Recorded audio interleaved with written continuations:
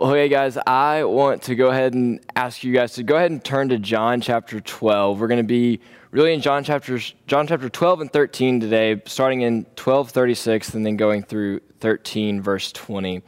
And I'm really excited to be going through the study of John this semester. As we've seen last semester, if you were a part of the Love Divine series, it was the first 10 or so chapters of John. And now we're in this semester going to be finishing out the book of John. But what we're going to be doing now is focusing a lot really on the last 2 weeks of Jesus' life and the events that led up to that, whether it was Lazarus last week or ultimately in his death on the cross, his resurrection, and his ascension. But this week specifically, we are going to be in John chapter 12, and we're going to be looking at why Jesus came, really, and he came to be a servant. He came to serve. As we see in Matthew 20, Jesus says he came not to be served, but to serve and to give his life as a ransom for many. And so I'm going to pray for us, and we can go ahead and jump on in. Lord, thank you for today, God. Thank you for your word. Lord, we know that you are amazing and you're worthy of our praise. And I pray, Lord, that today you would speak through me. And Lord, nothing that comes out of my mouth I pray that none of it's my words, but it is all yours. Lord, I pray that you would just open our eyes, open our hearts and our ears to what you have to say as we dive into the Gospel of John. In your name I pray, amen. Okay, so what I want to first start off by doing is recapping where we left off last week. So if you remember, last week, Ken walked us through a significant portion of John 11 and 12, but towards the end, we kind of got to the triumphal entry. And we see that Jesus is surrounded by this crowd, and he's coming with this crowd from Bethany. And he's walking into Jerusalem, and he's on a donkey, and we see that the Jewish people are shouting, Hosanna. They're praising him, and they're doing this because they know that a prophecy is being fulfilled. Ken pointed out to us that these Jews, they were good Jews. They understood the Scriptures. They studied the Scriptures, and they knew, and honestly, had a lot of it memorized. So they knew that these prophecies were being fulfilled when they saw Jesus riding in on a donkey. They knew that was a prophecy being fulfilled, that this was the Messiah. And everyone was believing in him. And Ken posed this question that I think a lot of us have tried to ask ourselves over the years, and that's this crowd, especially at the beginning of the week, the triumphal entry, they're laying palm branches down. You know, we call it Palm Sunday every year. They're worshiping him. Why the all of a sudden switch the going from worshiping him and praising him to being the very ones that put him on the cross? So what happened there? Why did that happen? And I think what we realize is the kingdom that they thought Jesus was coming to establish was not the kingdom that Jesus was coming to establish. They thought he was going to be this military ruler. They thought he was going to free them from Roman rule and that he was going to sit on a throne and essentially not allow any other outside nation or anybody else to rule over them. He was going to be that ruler for them. And as we see, that's not the kingdom that Jesus came to establish, and so this angers them.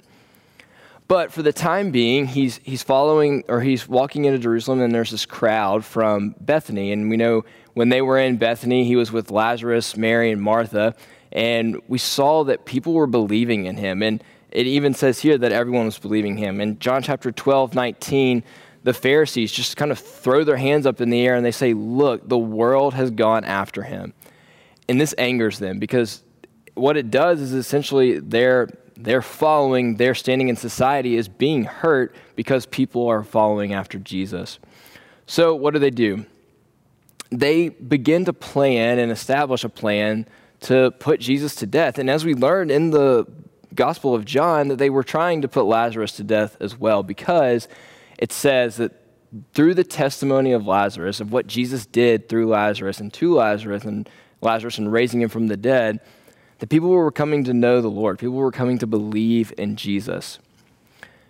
But something that I think Ken did a really good job of bringing to our attention was in Jesus' mind as he was riding through the town on that donkey, as he was fulfilling this prophecy of saying that I am the Messiah, he knew what was going to happen on the other end. He knew what was going to happen on the other end of the week. You see, Jesus knew of the pain and knew of the suffering that he was going to have to endure on the cross.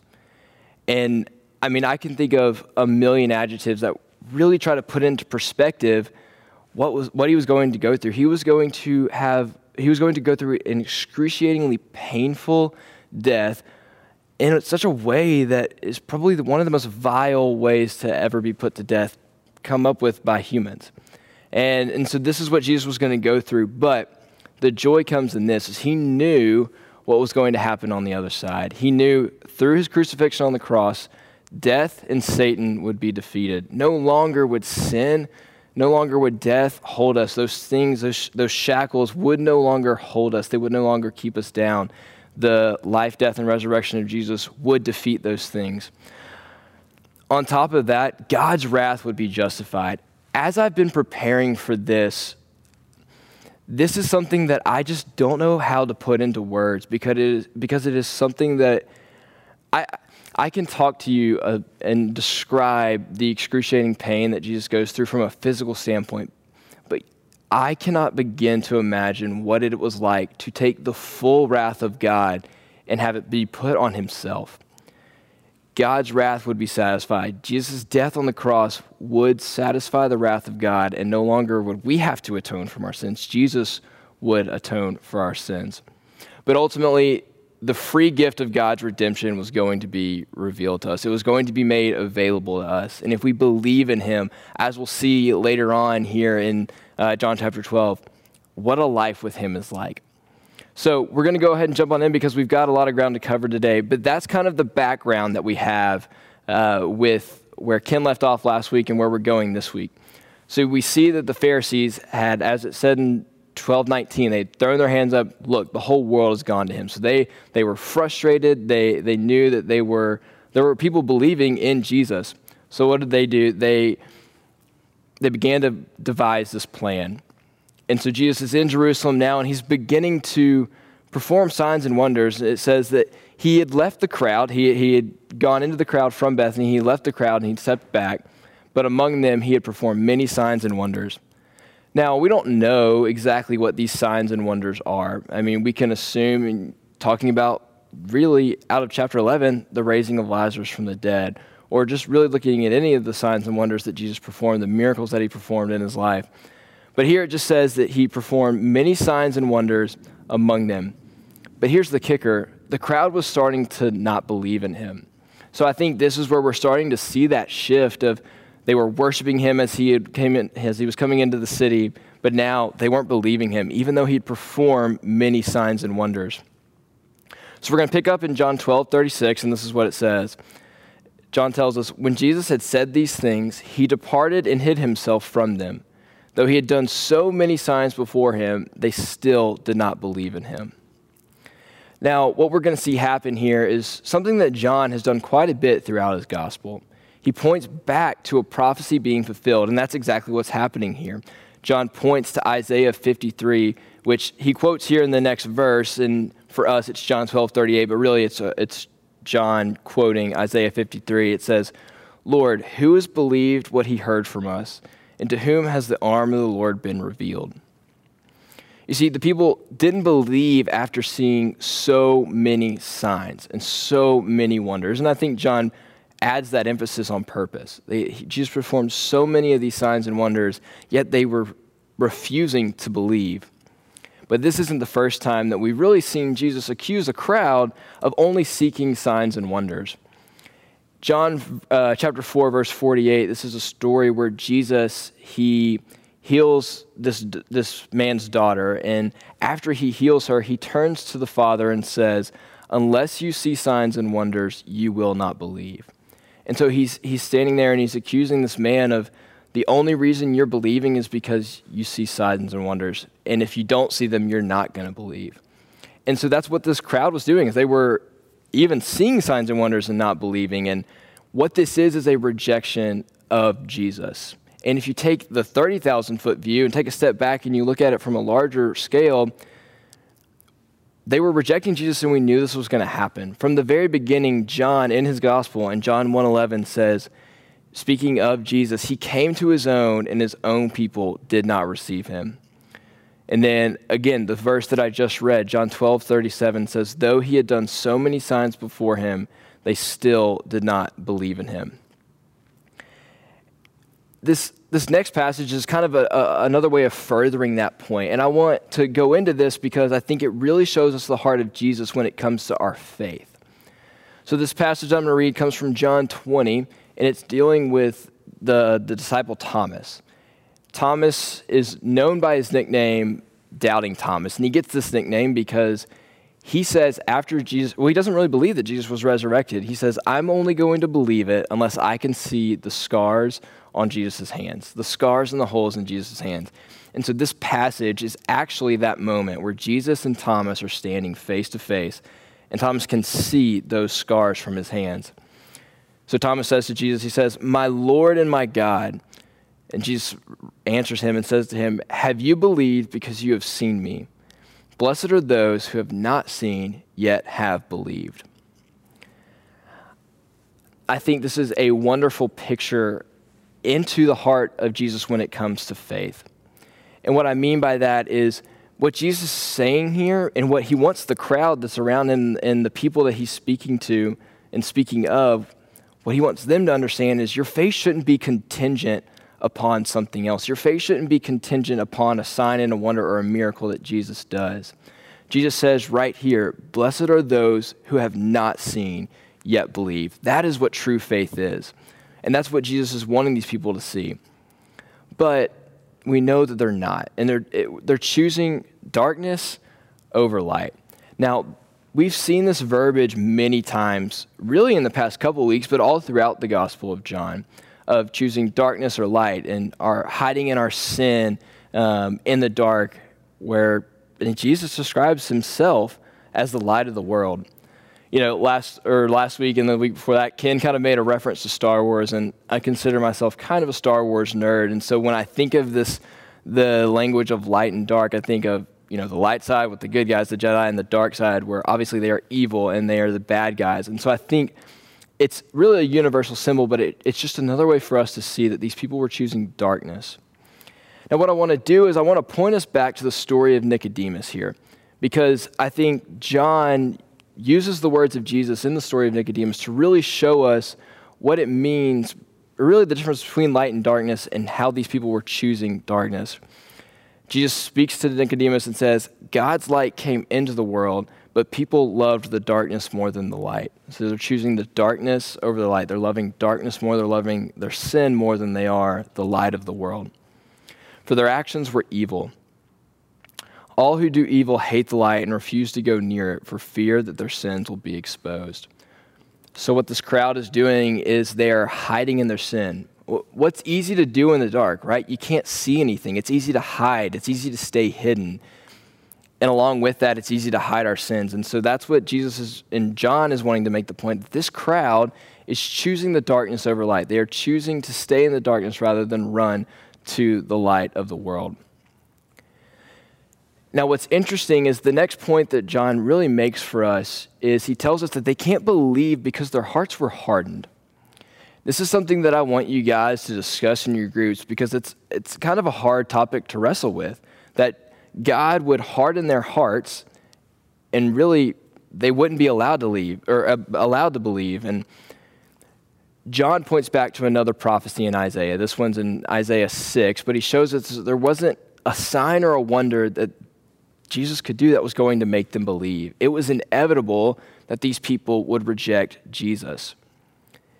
And the thing that sometimes is, that I want you guys to wrestle with is, this is the handiwork of God. This is something that God is going to use to bring himself glory. But I want you guys to talk about that and see how through the hardening of these people's heart and their rejection of Jesus, God is glorified.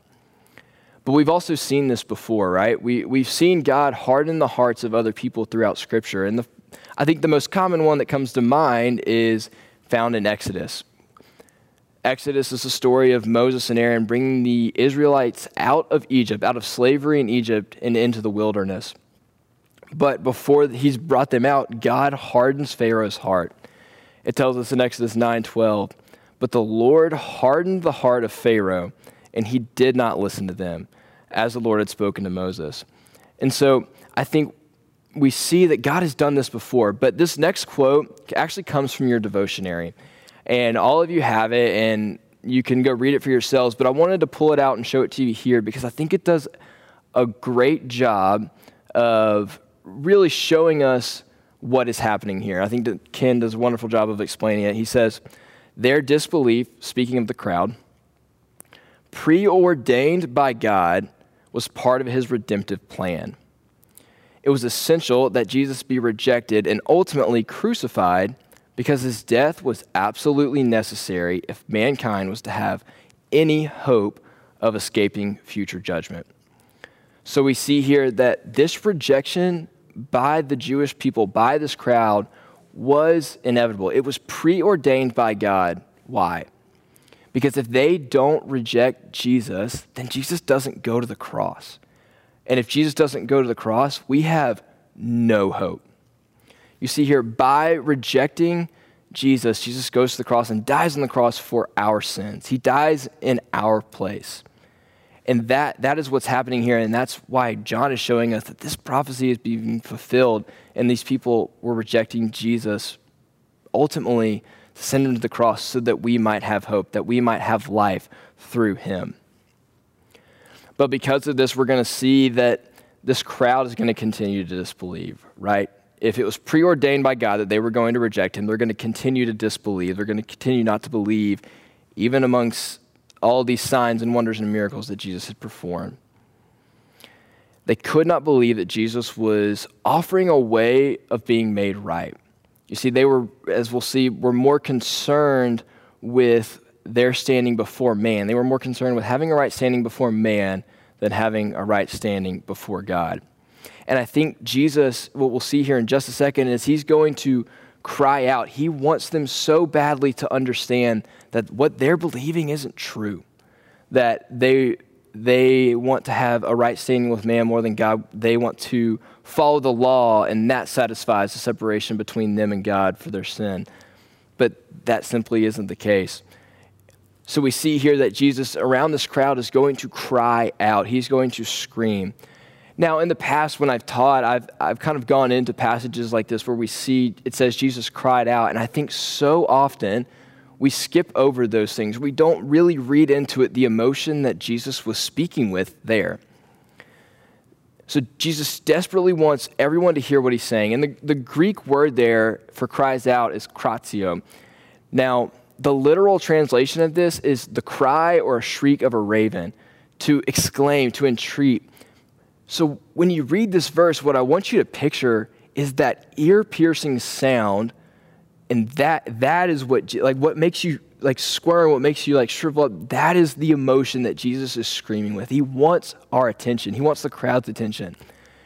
And he wants them to know what a life with him is like. And so if Jesus is speaking at this level, we have to ask ourselves, okay, what does he want us to know? He wants us to know what a life with him is like. So what is a life with him like?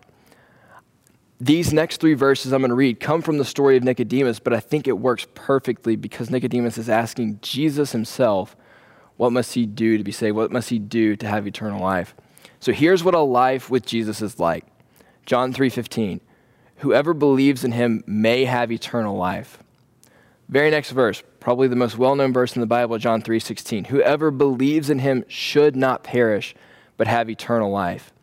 Whoever believes in him is not condemned. So what do we see here? We see a life with Christ.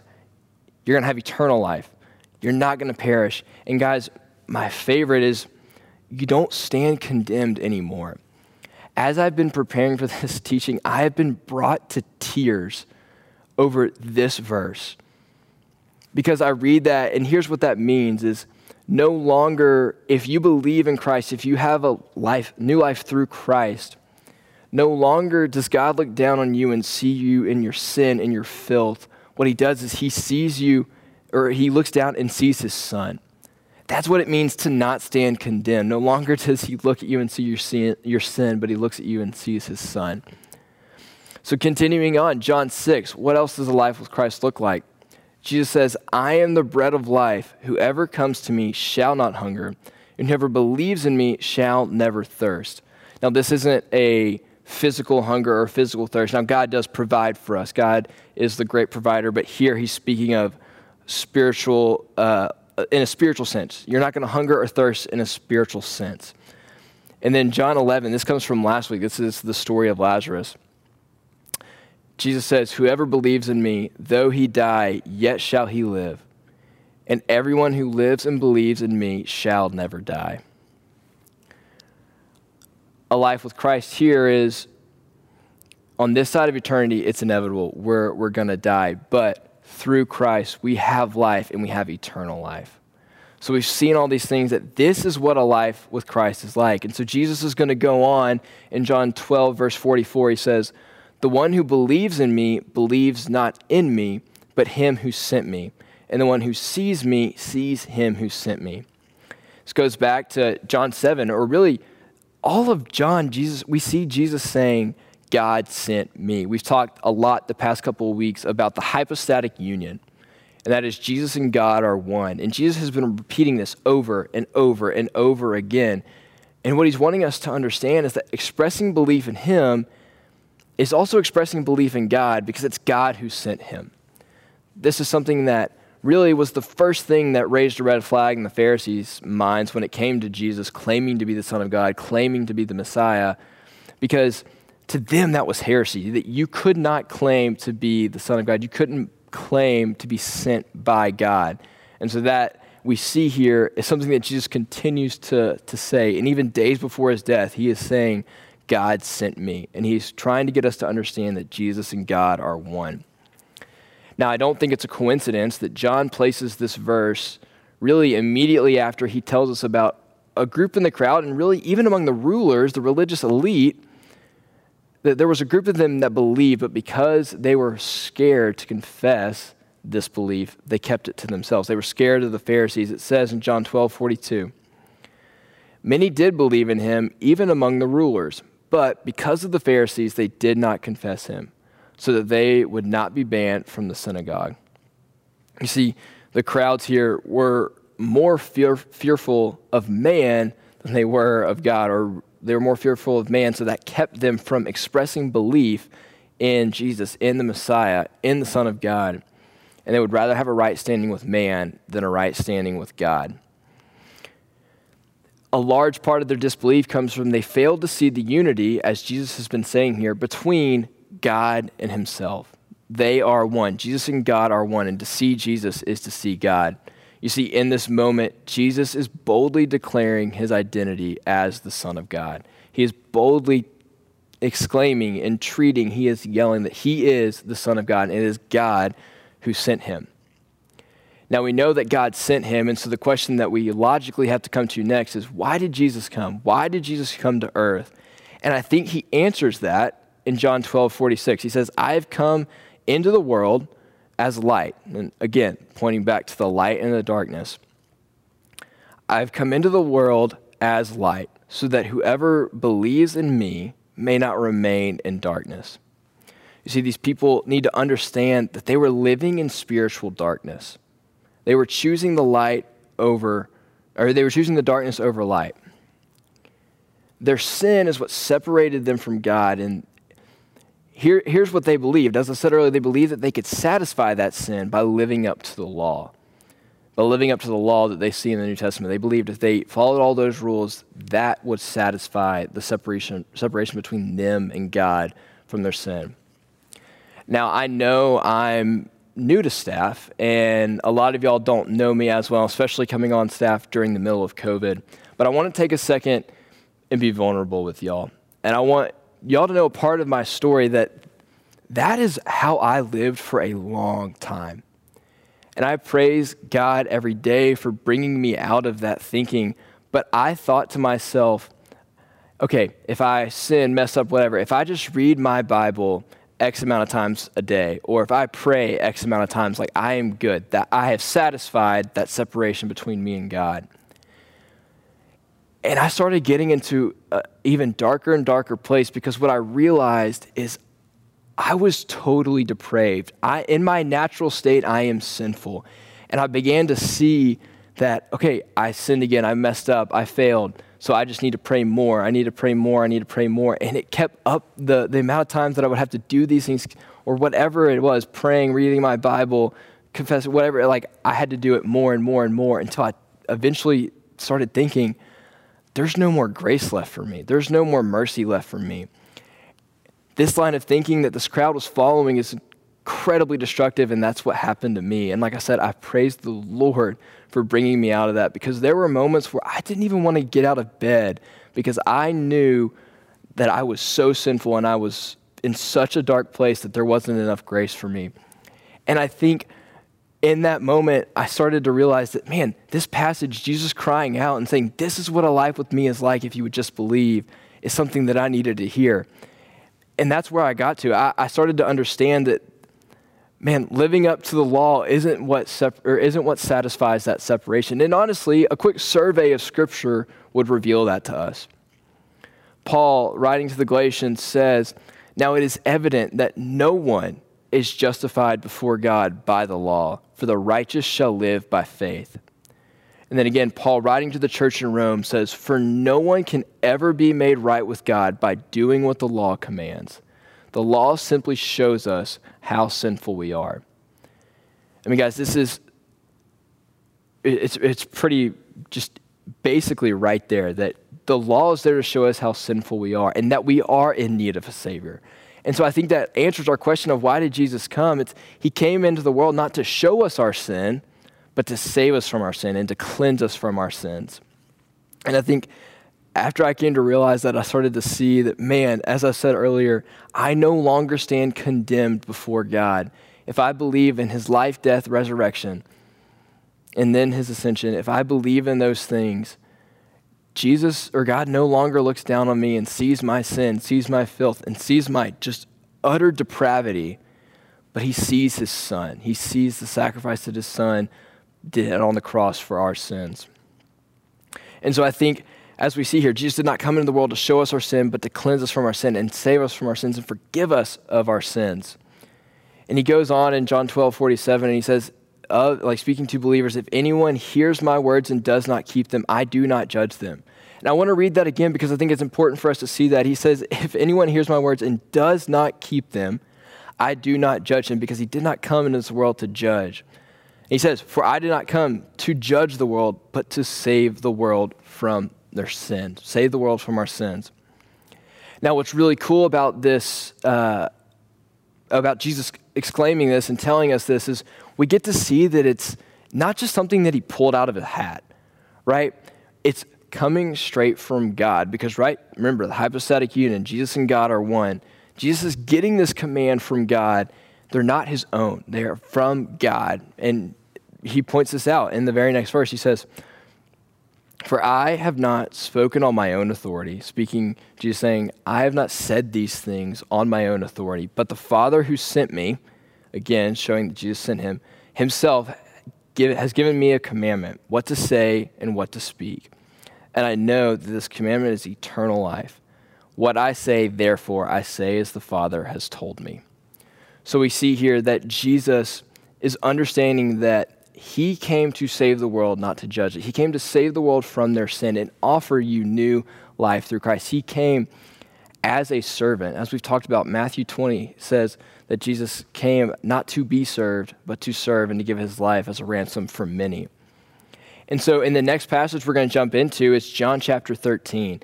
And in this story, we're going to see Jesus really living out and showing us a perfect example of what it looks like to humbly serve, but then also in that act of service pointing to the cross. So this is a really well-known story, right? Jesus is washing the disciples' feet. But what I want to do is offer you guys some context. So at this point, Jesus knew that his hour was near. He knew that his death was coming. We saw in John 11, we saw in John 12. And all really throughout John, he has predicted and shown that his death would come. And we've got to the point where he knows it's near. And so what's he doing? He's at a supper with the disciples. Now, through context, we know that this is the Last Supper. We've seen in other Gospels, and we see here in John, that this is the Last Supper. But John, the Gospel of John, is actually the only one that includes the washing the disciples' feet. And so we know through Matthew, Mark, and Luke and other things that are happening around this time that this was the Last Supper and all of the disciples are there. In fact, John tells us that all the disciples are there. But he does something interesting that I think he's done last week whenever we were going through the story of Lazarus and also in weeks prior. But he lets us into the mind of Judas. He shows us and tells us that Judas is there. Now, John, at the beginning of John chapter 13, tells us that the disciples are all there, but he really, throughout the story, only tells us that Judas is there and Peter is there. Like, he focuses on those two. And we'll see we see Peter there because, like always, Peter usually puts his foot in his mouth when he speaks up too quickly. But we'll also see that it's important to know that Judas was there. Judas, it says that the thought to betray him had been implanted to betray Jesus had been implanted into his heart. He hadn't done it yet, but the thought was there, and Jesus already knew this. And so with that in mind, let's go into John chapter 13, verse 3. It says, Jesus, knowing that the Father had given all things into his hands, and that he had come from God and was going back to God, rose from supper. He laid aside his outer garments, and taking a towel, tied it around his waist.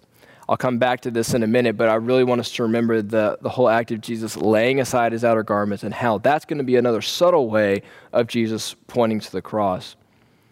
So he laid aside his outer garments and took a towel and then tied it around his waist. Then he poured water into a basin and began to wash the disciples' feet. Now, some cultural context for you guys is this. The washing of feet was typically done by a servant. It was typically a low job. It wasn't something that somebody in high society was going to do. This was the job of a servant. This was not just a regular thing that somebody would do. And knowing that, Jesus visibly and purposefully puts himself in the position of a servant to wash his disciples' feet.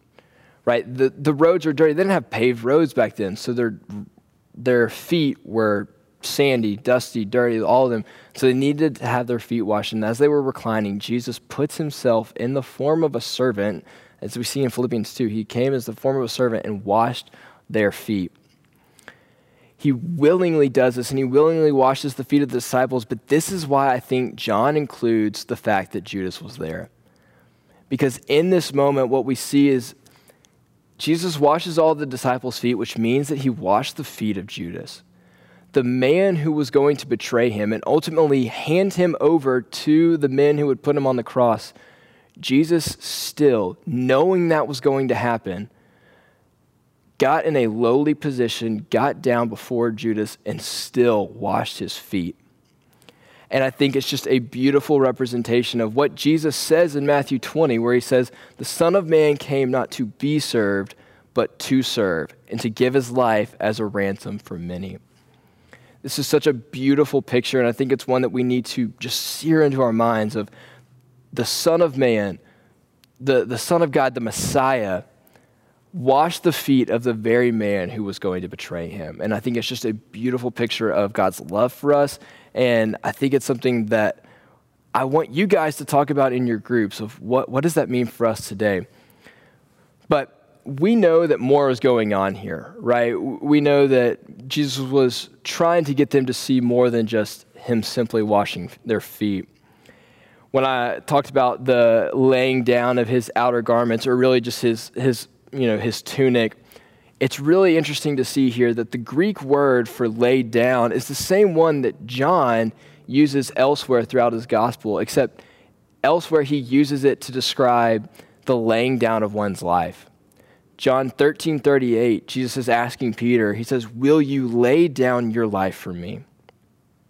In John 10:11, Jesus says, I am the good shepherd. The good shepherd lays down his life for the sheep. And so what's happening here is the imagery of Jesus laying down his life is playing itself out at the Last Supper. But what we're seeing is the disciples don't understand what's happening. They're confused. And ultimately, Peter refuses to let Jesus wash his feet. And he does this because he's embarrassed for Jesus. He looks at the position that Jesus has gotten himself into, and he says, look, that is a job for somebody who is low. That is the job for a servant.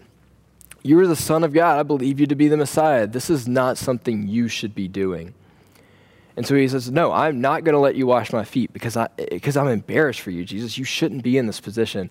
But Jesus' response to this is very telling. I think we need to look into it. He says in John 13:8, if I do not wash you, you have no share with me. Now, obviously, Jesus wasn't simply talking about washing feet. Now, the disciples were struggling with trying to figure out what he was saying, but he was talking about washing in a spiritual sense. Let's go back to the story of Nicodemus again and look when he talked about, or Jesus talked to him about being born again or being born from above.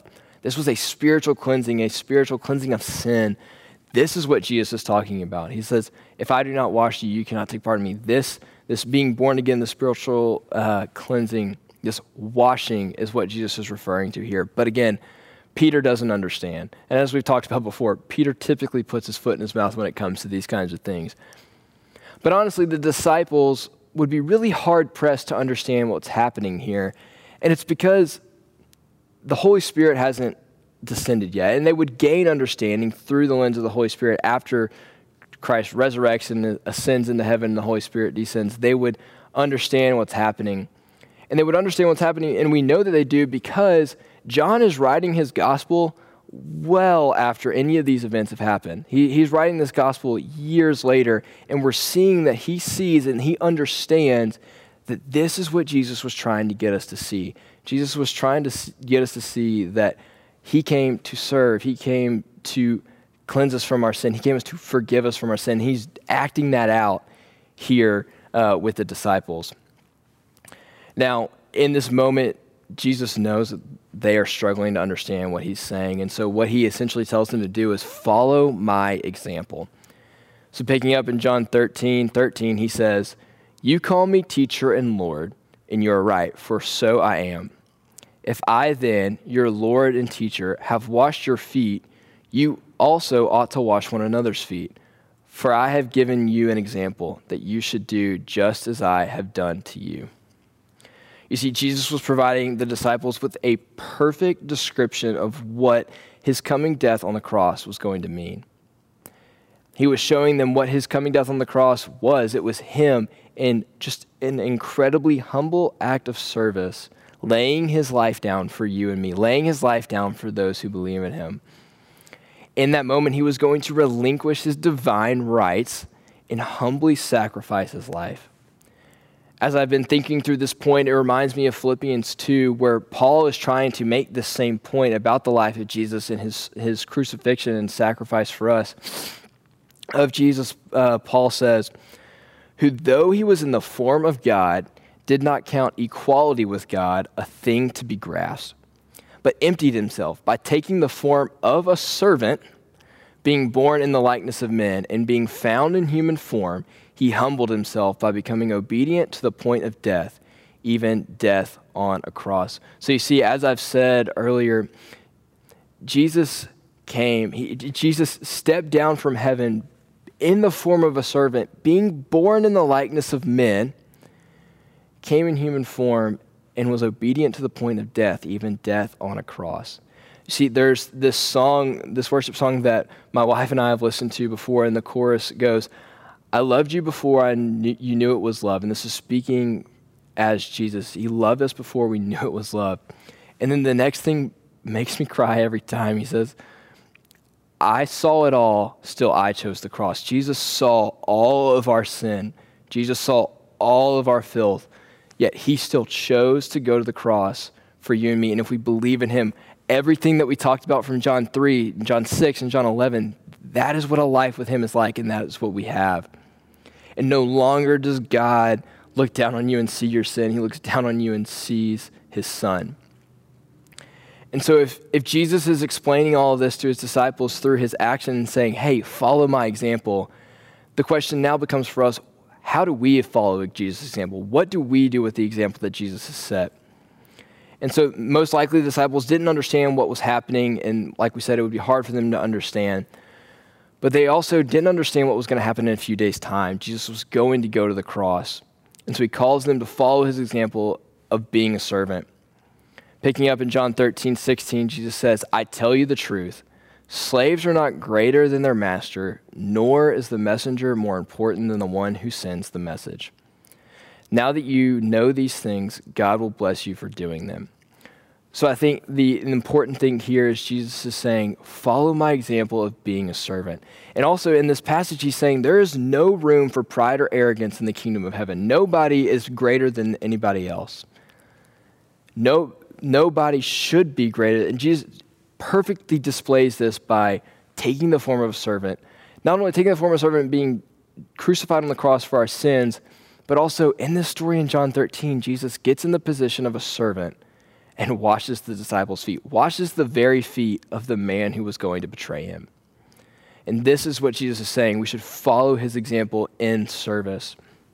And so to wrap all of this up, Jesus really returns to the same message that he's been screaming this whole time, but as we see here in John 12, he says, I tell you the truth, anyone who welcomes my messenger is welcoming me, and anyone who welcomes me is welcoming the Father who sent me. Again, Jesus is saying, God has sent me. Me and God are one. I am the Son of God. I am the Messiah.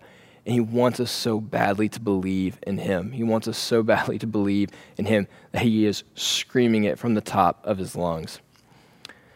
So through all of this, Jesus is showing us that he did not come to serve, but he did not come to be served, but he came to serve and to give his life as a ransom for many. And so I want us to think about that as we go into these discussion questions. And remember from the very beginning, I want you guys to discuss what it meant that Jesus hardened the hearts of the crowd, but through that he was ultimately glorified. What does that mean for us? What hope does that give us? And so along with that, the first question is, discuss what kind of things keep us from following Jesus' example of selfless, sacrificial service to others. What kinds of things prevent us from serving others as he did? I think this is a really good introspective question for us to ask ourselves of what are the things in our life that prohibit us from serving others? What are the things in our life that stop us from taking the form of a servant and serving others and humbly serving others as we've seen in the example of Jesus? The second question is, what is significant about the fact that Jesus washed the feet of Judas, the very one who was going to betray him?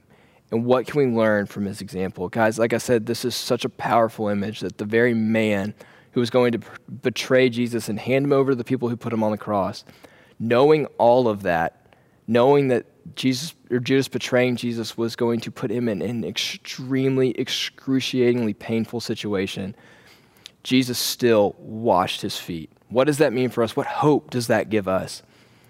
And lastly, discuss what it meant for Jesus to assume the position of a servant in order to wash the disciples' feet. How should his example apply to us in everyday life? Guys, I'm going to pray for us, and you guys can jump into your discussions. Father, you are good. Lord, you are worthy to be praised. Lord, thank you so much for your word and just teaching us through it. I pray that anything that's come out of my mouth today that was my words, I pray that you would just throw that away. Lord, I pray that you would speak to us in our discussion times and speak to us as we read your word. Father, thank you for sending your son to die on the cross for our sins and sending him to be a servant. Lord, I pray that we would learn from that example and that we would apply that in our lives. And Lord, we would truly know what it means to humbly serve others as we look to you as our example. Father, keep us safe this week as we go throughout the week, and I pray that we are constantly reminded of your gospel. It's in your name I pray. Amen. Thank you, guys. We'll see you next week.